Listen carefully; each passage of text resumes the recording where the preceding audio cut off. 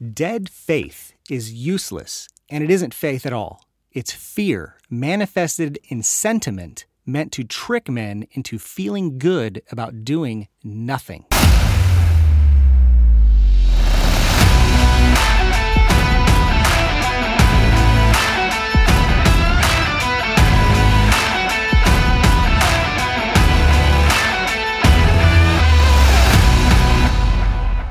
Welcome to the Restoring Manhood podcast, where we are engaging men in the battle and conversation about what it means to be a man in today's society. If you are a new listener, welcome to the podcast. We love new listeners. If you have been with us the whole time, thank you so much for your support and for listening.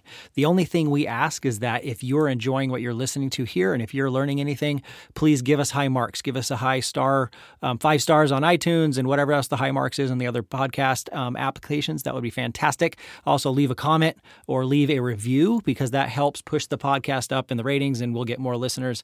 And we really want to get this message out. We really think it is very important to help today's men understand what it means to be a man and understand the mantle that we carry as men in today's society is getting heavier and heavier and heavier.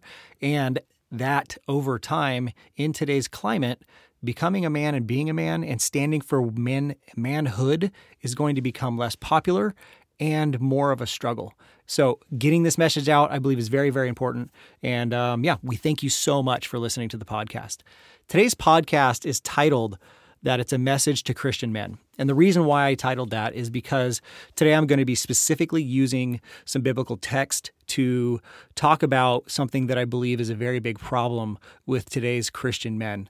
I myself am a Christian. I believe that Jesus Christ died for my sins and saved me from my sins, saved me from eternity in hell, and that his dying on the cross and raising after 3 days is what paid the penalty for my sin. So I am a Christian. And although today's message is specifically about or to Christian men, I believe there is some value for those who may not know Christ or are curious or want to know what some aspects of biblical or Christian manhood could look like. I think there's value in this for many, but this message is to address some problems that I am seeing that are happening within the Christian community of men in today's society, specifically in the United States. I'm going to start with telling some stories, and I've got 3 stories here that I want to tell. They're all within the Bible, and there's some Bible characters that most people are going to know, Christian or not, well-read in the Bible or not. These stories are stories that you're probably going to know. The first one is an easy one, and it's David and Goliath. And so if you want to confirm what I'm saying is true, which I recommend you do, anytime you hear someone quoting scripture or telling you what the Bible says, read it. Open the Bible yourself and read that Bible passage yourself to make sure what they're saying is true and that they're not kind of twisting what it means or what it says. The Bible has a lot of context and a lot of things that matter as to who they're talking to and what community is being spoken to or how it's being spoken to. And so it's really important that as you are listening to a pastor or anybody else talk about the Bible and what the Bible says, confirm it. Read it for yourself. I believe that you are smart men. I believe that the world needs more men that are in fact smart and do their own research. And so I encourage you to do that. Confirm what I'm saying. And if you have differences or you think what I'm saying is wrong, then hey man, find me on social media and let's have a discussion. That'd be awesome. I love that kind of stuff. So the first story is David and Goliath. And I will be summarizing these stories because if I read them all, I would be reading for about an hour. But the story of David and Goliath and the points that I would like to draw to the forefront in this story are this. So if you want to read, the story starts in Samuel, what do I got here? 1 Samuel 17. So that's the story of David and Goliath. David was a young boy at this time, and he had been told previously by Samuel that he was going to be the king of Israel at some point, which is kind of crazy because he's this young boy. He was a farmer or he was a shepherd boy, and he kind of knew that this was going to happen, or he had been told that this was going to happen. But in the meantime, he's a kid. All of his brothers were at the front of the, at the war front, and they were at battle with the Philistines. So Israel was at battle with the Philistines. They were kind of at their camp, and it kind of hit this stalemate where the two sides were facing off. Every morning, this guy named Goliath was coming out, and he was taunting the Israelites. He was a Philistine, and he was a giant. I think we all know the story of David and Goliath. So Goliath's this giant, huge dude, and no one was really brave enough to go out there and fight Goliath. The Philistines had been taunting the Israelites and daring them to come out and fight. The Israelites were scared in their tents, and Goliath's taunting them, saying, if you have any one man that can come out and fight me, defeat me, and we'll go away. You win the war. And so this happens for a number of days, and David comes to the war front to see his brothers. And so King Saul at this point is the one who is in charge of Israel, and he's there on the war front in his tent and stuff like that, trying to figure out what to do. And David gets there, brings food to his brothers, sees what's going on, and he's like, "What is going on here?" He's like, "You guys are Israel, like God's Israel. You are God's blessed people. Why are you afraid of this one guy, Goliath? You got to be kidding me right now." And so, really, long story short, David pretty much sees what's going on. He's this little kid. He goes to the king's like, "I'm going to fight Goliath." The king's like, "No, you're not." He goes, "Yeah, I'm going to fight Goliath." And after kind of an interaction, the king goes, "Fine, you go out there, fight Goliath. You've got God on your side. If you think you can do it." And he's like, "I'm going to fight Goliath because God has blessed me and God is going to make me strong. This impossible thing that shouldn't happen, I'm going to be able to do it because God is my power." It's basically what David is saying. So I was like, fine, whatever. So he's going to send David out to fight Goliath, gives David all of his armor. Like, you need to wear all this armor. David puts on the armor. It's too big for him. It's too fat or too heavy. Doesn't fit him. And so he takes it all off, walks out, grabs a rock, grabs a sling, which is basically, it's a slingshot, but it's the kind that you swing. I think we all have seen the stories of the pictures where he puts it in his sling, and it's one of these deals you swing around in your head and you let go and the rock flies out.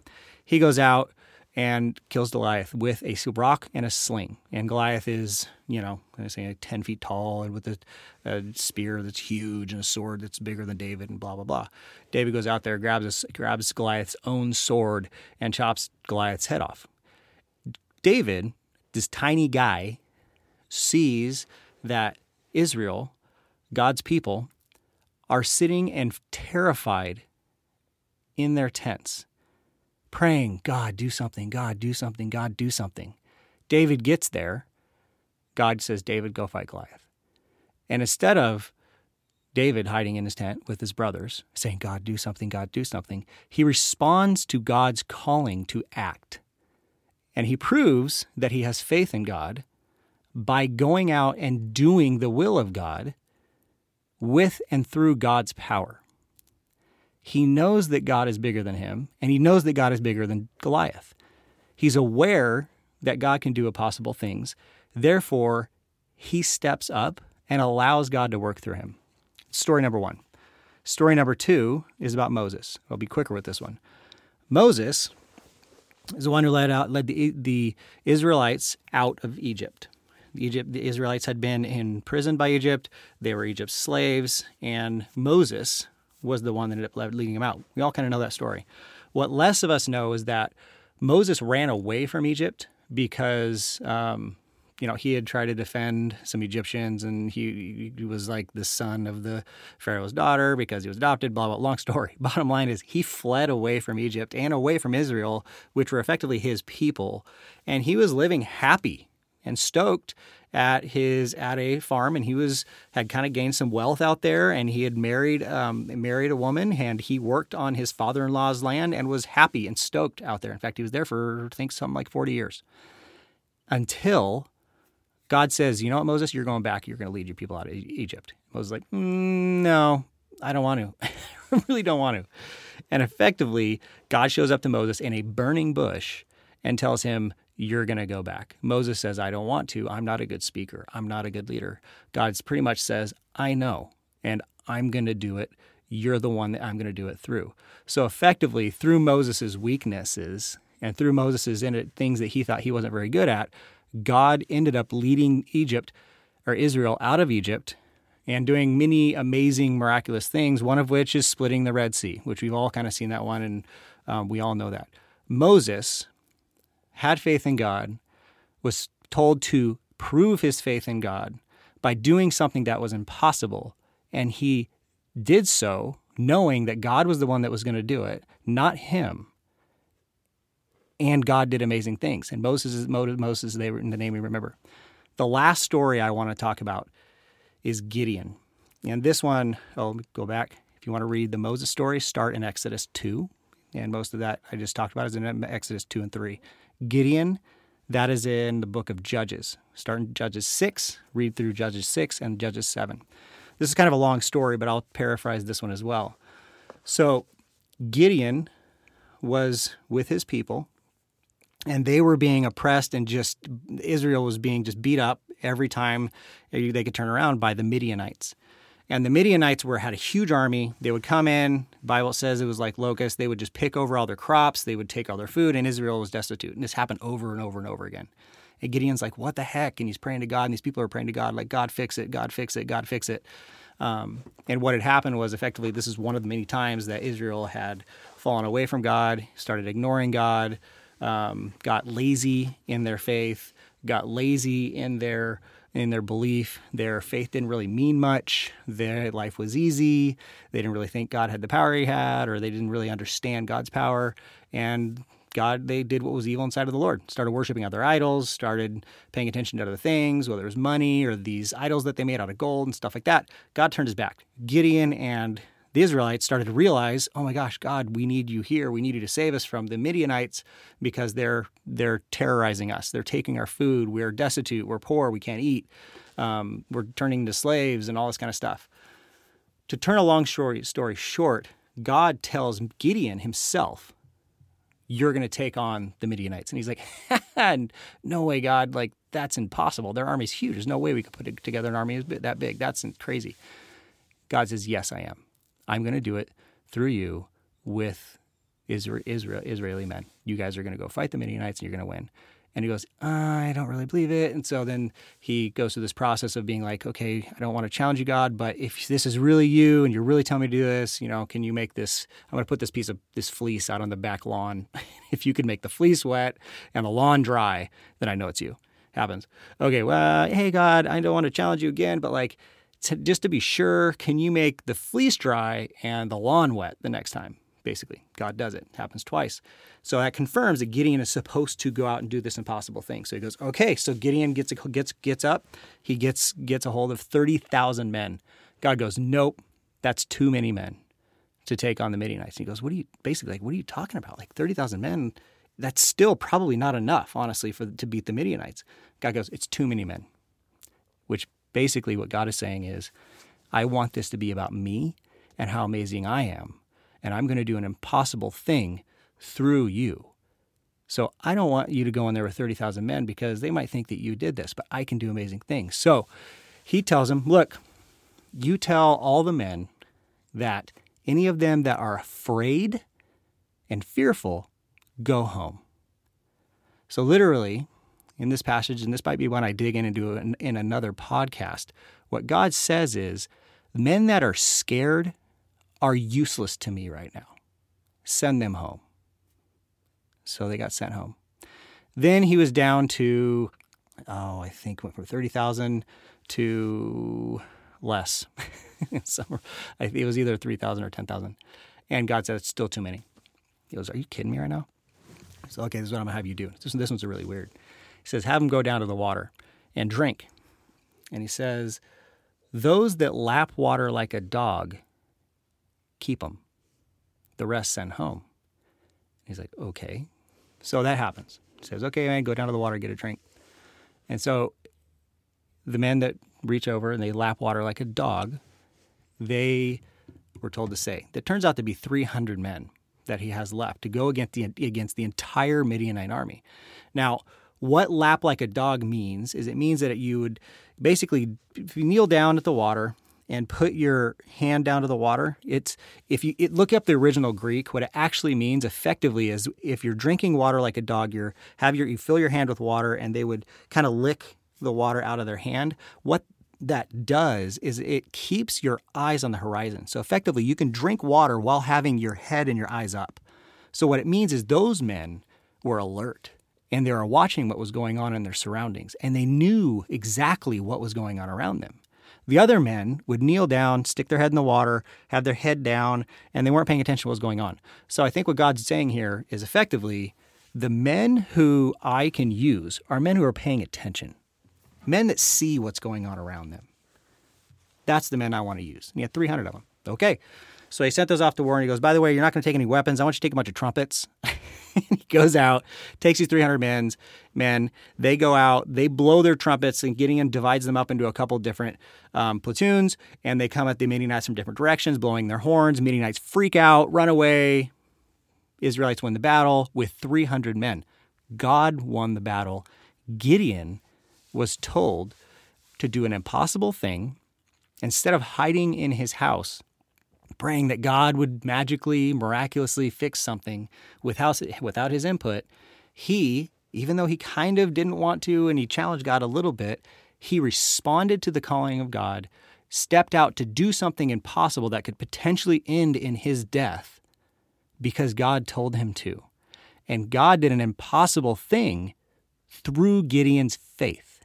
Gideon's faith was proven by his actions. Now I'm going to read a passage. The passage is James 2:17. In the same way, faith by itself, if it is not accompanied by action, is dead. That's it. That's the passage. Now, the problem that I wanted to address in this podcast is this. I see and I hear often from men around me, see this stuff on social media, hear it myself. I hear these things. God's got it. Good thing God's in control. I'm glad God's God. I'm glad God's will always be done. And I hear things like that and sentiments like that all the time. But what I see, that being the precursor to, is usually nothing. Non-action. Now, there's other passages in the Bible that specifically talk about casting your anxieties on the Lord and having him take your anxiety and your stress away. Just like God takes care of the birds of the sky and the flowers of the field. Birds don't store up food. God provides food for them. The flowers don't worry about anything, and they're the most beautiful thing in the world. That's what those passages are saying. However, those passages are not an excuse for non-action, as I've seemed to have heard them be used many, many times, along with the statements, God's got in control. I believe in God. God's got this. As if, miraculously, without our actions, God will change everything around us that's going wrong. Without men who respond to a calling and prove their faith by action, it seems like we think that God's just going to fix stuff that is going on that's wrong around us. That is absolutely wrong. What these passages are saying, and I could come up with so many more examples. Just start with the apostles. Those men gave up their lives to spread the gospel, to do God's will for their life. They died. Most of them miserably, because they did what God wanted to do, because they proved their faith by doing something with it. Having faith in God and doing nothing is the same as putting gasoline in your car and letting it sit in the garage. If you put gasoline in a car and you let it sit in the garage, especially modern gasoline that has a ton of ethanol in it, which most of our gas has. It's a whole nother soapbox I could get on about how bad our gas is. But if you put modern gasoline in a car and you leave it sit in your garage for 3 months, that gasoline will break down. The ethanol will break down the gasoline. It will start to smell bad. It will ruin your gas tank. It will gum up your fuel filter, and it will clog your injectors. If you have a fuel-injected car, if you have a carbureted car, it'll get into all the jets and ruin the jetting in the car, and your car won't run right, or it won't start, and it'll sputter and bang and smoke.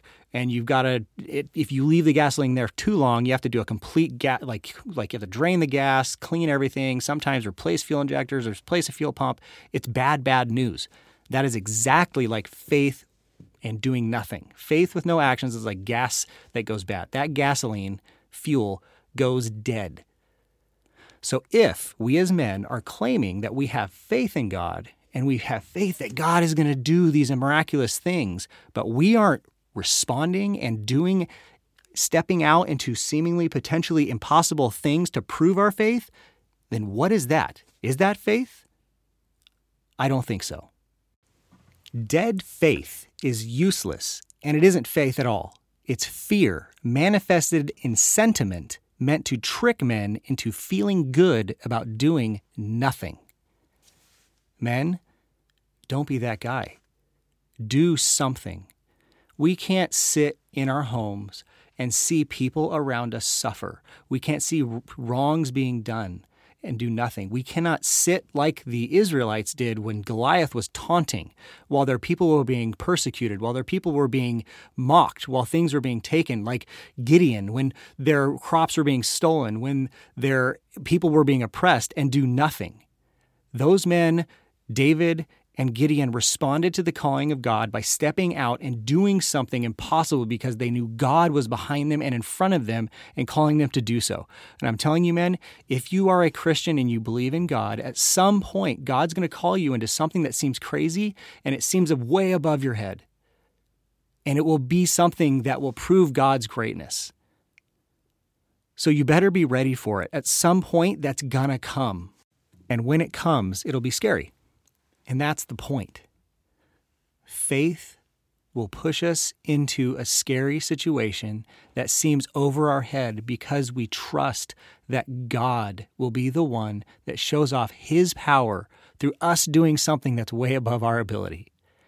And not a single one of you men does not have the capacity to step into faith and allow God to do something impossible through you. You can do this. I don't know what that is, and I can't answer that for each one of you individually, but you will know it when God calls. And if you want to know it, I suggest you take some notes from this passage, John 15:7. If you remain in me, and my words remain in you, ask whatever you wish, and it will be done for you. What that is saying is that if you want to know God's will for you, then you better be praying, listening, and reading your Bible. Because if you're not doing those three things, then you're not going to be abiding in Him, and He will not be abiding in you. And whatever you ask will probably be out of bounds. But if you want to ask for the things that God wants you to ask for, that He's prepared to do impossible things around, you better be in God's Word, praying and listening to what He's telling you. So men, as you are lapping like a dog and staying alert to that which is around you, and looking for what it is God is calling you to do that is impossible on your own, go out in God's name and giddy up.